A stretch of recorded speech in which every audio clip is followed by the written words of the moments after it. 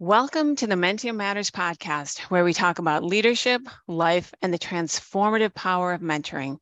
I'm Solveig Brown, and today I am thrilled to be joined by Gerardo Soula, who is currently living in Barcelona.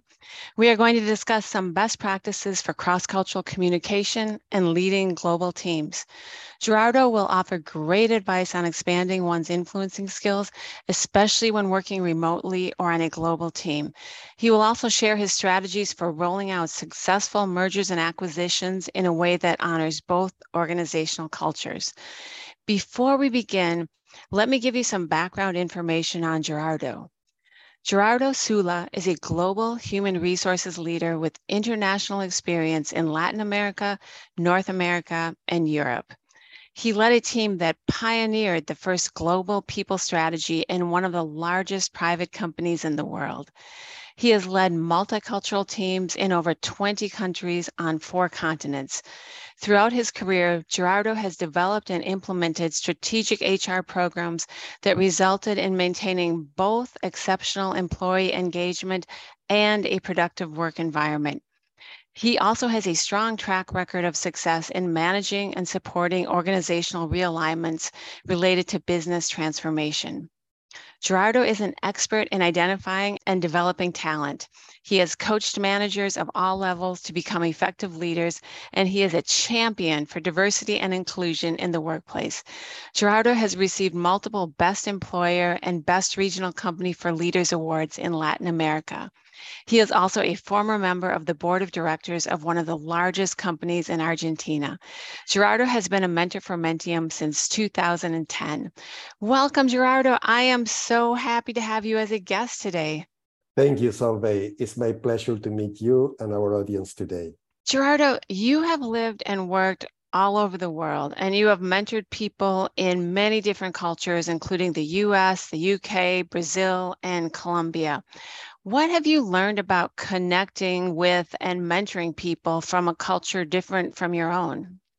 Well, for those of us that had the opportunity to connect with people from other parts of the world, one of the most wonderful experiences is all those learnings and insights that you get from people through your interactions with them. No matter if these interactions are casual, social, or professional, it's all about enriching you as an individual, not because they speak your language or because they share your point of view about life and profession, but because they are diverse. And that diversity brings you the value to you both personally and professionally. A little bit about my background. My ancestors were French, Spanish, and Italians, and they moved to Argentina about a century ago. So I was born in Argentina, and I had the opportunity very early in my career to work and live in various places in Latin America, North America, and Europe, as you said. In perspective, I could say that this background has really contributed to open my mind when approaching people from different countries and cultures with a sense of curiosity and assuming I had so much to learn from them. Now, as a mentor, I learn and practice some important aspects for an effective construction of a productive mentorship relation with, as we said, people from different backgrounds. But one important thing that I learned from this interaction was that prior to a first meeting, I had to learn as much as I could about the context of the country from where the mentee is coming from. Questions like, what is the social, political, and economic context that this person is experiencing in their own country? What is the context of the company that this person is working for? What are the main aspects of the culture of this country? What is the social protocol that will ensure that as a leader or a mentor, I need to know so that this person feels comfortable during our professional relationship? Is the Spanish language spoken the same in different parts of Latin America or Spain? Probably it's not. In fact, there are some words in Spanish commonly used in Spain that you better don't use them in Mexico or Argentina. Is English identically spoken and written in the US and UK? Is Portuguese spoken the same in Brazil and Portugal. So in my own experience, being aware as early as possible in the mentorship program about the peculiarities of a country, especially those that came from the mentee, provides a fantastic context before you immerse in the mentorship program. In brief, as somebody said, context is everything. I love that. Context is everything. And I really appreciate that you do background research in terms of thinking about all those questions, thinking about the broader sociocultural environment that person is living and working in. And I think that says a lot about just that prep before your first meeting even, so that you kind of hit the ground having some knowledge, some information about what it might be like, and then you can ask follow-up questions from there. But I love that strategy. Thank you very much. So another question I have for you is that you have led, multidisciplinary teams based in 20 countries and 4 continents. The teams you have supported have won multiple local and international awards for your human resources practices and your positive employee engagement. So many of our mentees now are working on global teams. They might be leading global teams. And so we get so many questions about how you can learn to better communicate. So I'm so excited that you are here because you are the expert. So can you offer advice on how to effectively communicate when you are leading or working with a cross-cultural team? Well, I think it's a great and a very challenging question. For many years, I asked myself what it takes to become an effective leader when you lead people that live and work in other parts of the world. I think there is not a magic formula, but as we said before, if we take the time to understand the cultural context, the social context, individual context, and we approach the relationship with empathy, then you have very good chances to become an effective leader from a relationship standpoint. Let me give you a couple of examples. The perception of time depends on the culture from where you're coming from, right? If someone from other part of the world is telling you that the work will be completed soon, then you might want to double check what soon means for that person. Right. Is it today? Is it a week from now? Then there are cultures where the word no is rarely used. Therefore, if somebody tells you, doesn't mean that they understood your point and that they agree with what you are saying. So you might need to double check what the really means before we jump to a conclusion, right? Right. Finally, how do you balance the need to socialize with the partner with the need to start focusing on the purpose of the call, right? Do we use 1 minute at the beginning to socialize? Is it 5 minutes? Is it 10 minutes? I have an anecdote to share with you and the audience. It was my first trip to Asia, and I spent half a day leading a presentation to a local leadership team. During the session, I noted that I had almost no question from participants. Mm-hmm. At the end of the presentation, the leader looked around the table and said, okay, no questions mean agreement. The meeting was over and participants left the room without giving me any piece of feedback or questions to let me ensure that my purpose of that day was achieved. So my first reaction to that experience was that my presentation was not interesting at all. But then I decided to have one-on-one meetings with all the participants to explore if they had something to say. Guess what? I got tons of feedback and great insights. Oh, right. I learned too late that in that particular culture, the authority of the leader in the room was dominant, and that unless the leader creates the environment for a rich discussion, nobody would raise the hand to challenge me or express their opinions. So my lesson learned there, and that happened very early in my career, so I thank for that, is explore and learn the culture of the country prior to the visit, so that you will be more prepared to handle the individual and group interactions. That is great advice, and learn what some of their norms are in that culture. Like that was such a great example of that, a leader has the hierarchical position in the room and no one is going to challenge you in front of other people. And oh my goodness, that is great advice. Another area that many mentees like to work on is influencing, with or without authority. You have learned to influence people around the globe, and, oftentimes you are remote when you're influencing. So what advice would you give to someone on how to influence effectively when you're working remotely with people in other countries? Well, Sabe, this is a very common situation, especially in matrix organizations or organizations with positions having a double reporting line, or when we are in a team of peers that need to make consensus-driven decisions, or, for example, when you need to influence somebody that doesn't report to you. So what it takes to become more influential? I think building trust is a key element that opens the door to influence without authority. You might be trusted by others because they know you, and over a period of time, you have proven to be somebody to trust.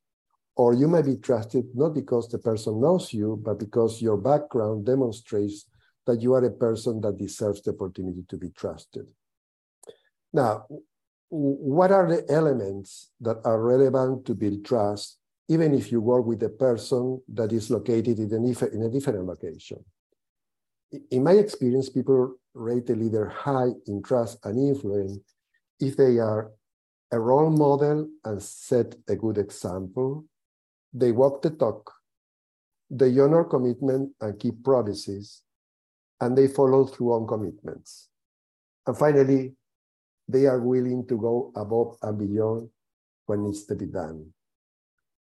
So that's my experience in influence without authority, which is actually what I experienced for many years in my life, because people reported to me in a dotted line.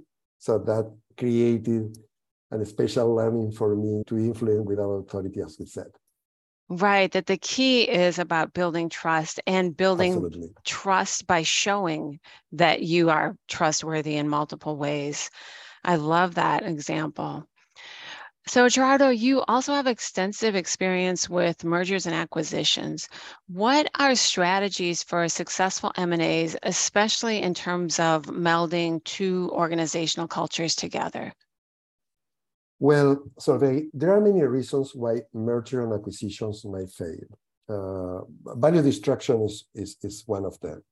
Poor communication and integration, and cultural differences are some of the most common reasons why M&A fail. If these issues are not addressed, it can be very difficult to make merger and acquisition a success. During an M&A process, probably you have heard leaders saying things like, in this merge, we will keep the best of our respective cultures. Don't worry, we're not planning to impact the culture of your company. Well, experts say, and that was in part my own experience, that there is nothing as a merger of equals, right? One company always brings the dominant culture to the other. However, smart companies might want to preserve certain part of the culture of the purchase entity. In my experience, there are three components to consider a successful M&A. One happens during the due diligence phase. This is the time when you learn a lot about the company culture, what they say about the culture in the web page, for example, what current and former employees say about the organization, what customers and communities say about them. There are tons of information that help the transaction team to identify cultural difference, identify what can be changed without destroying value, and then create a roadmap for cultural change. If you don't think the culture of a target company is a good fit, then it is okay to walk away, because the two main reasons why M&A fail are, one, culture, two, leadership. Right. So there are two things more than I would like to comment, Solveig. The other thing is change management when you go through an acquisition process. This is one of the most critical parts of the M&A. Change management team play a very relevant role, not just making sure that the communication is effective during the process, but also ensuring that all the elements of the integration process have been completed well. And finally, I think here the HR or people managing the transaction needs to take into account is to coach leader on culture so that they understand, the leader of the company, understand what is their role in modeling the culture that they want to see in the new combined organization. So if you have these elements into consideration, probably the chances of success in an acquisition are very high. Right. And I like how it goes back to doing in the due diligence phase of doing the research and figuring out from the get-go whether or not it's a good cultural fit, Exactly. for the M&A. That is great. Well, Gerardo, we have time for 3 final questions. Okay. The first one is, do you have habits that you feel have contributed to your success? Well, a great question. I think there are 3 habits that I think have helped me during my career, and especially interacting with people from other cultures. The first, well, as I said before, understand the context of the culture of the person or the team as early as possible in order to minimize wrong assumptions or misunderstanding at the beginning of a relationship, especially. The second is prepare well for your meetings, but be flexible to adapt your own style to the other person or team style. And the third, develop your listening skills. Ask questions, listen their answer, ask for feedback, encourage opinions. I think these 3 habits have really contributed to the person I am today. Right. And especially your cross-cultural work. I feel like that, asking questions, getting feedback, you're always like questioning, always checking in with people. Those are great habits that you've cultivated. Gerardo, what would your advice be to up-and-coming leaders? Oh, wow. What a challenge in front of you, right? For the new leaders. The world today is less predictable than 10 or 20 years ago, right? You have climate change, political instability, technology changes, the work of the future. And then you have to put all these together to then realize that your traditional theories about career or progress might not be applied. So this requires for us to be flexible and adaptable and be willing to change tactics with a very short notice without regret. And Right. really are ready to adjust our roadmap according to the current situation. Yeah, that is so true right now, that it is so unpredictable. Okay, final question, Gerardo. Do you have a favorite saying, quote, or motto?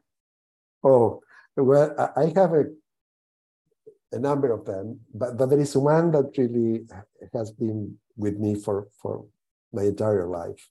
And don't ask me where I took this from, but really, I really like it. It's success is not final.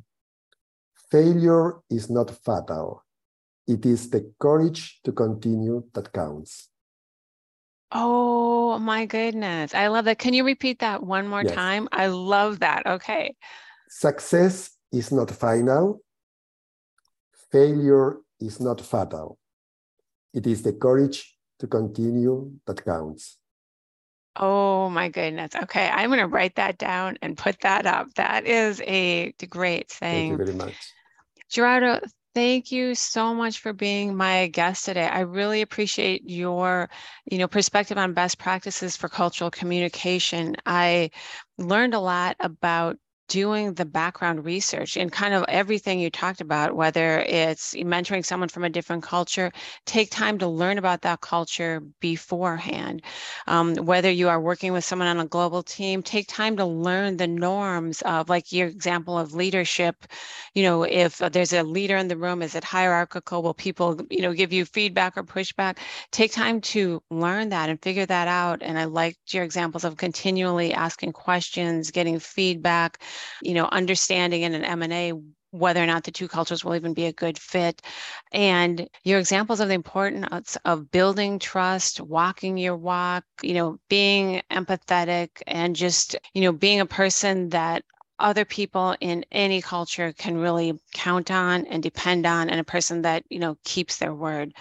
So this has just been really great to hear your perspective. And I'm so grateful to you for all the mentoring you've done for Mentium for all these years. So thank you so much for that.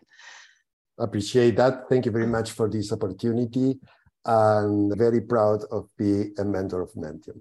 Oh, thank you. And thank you all for listening to this episode of the Mentium Matters podcast. If you enjoyed this episode, please recommend it to friends and colleagues. We have many fantastic episodes lined up, so we look forward to having you back next time.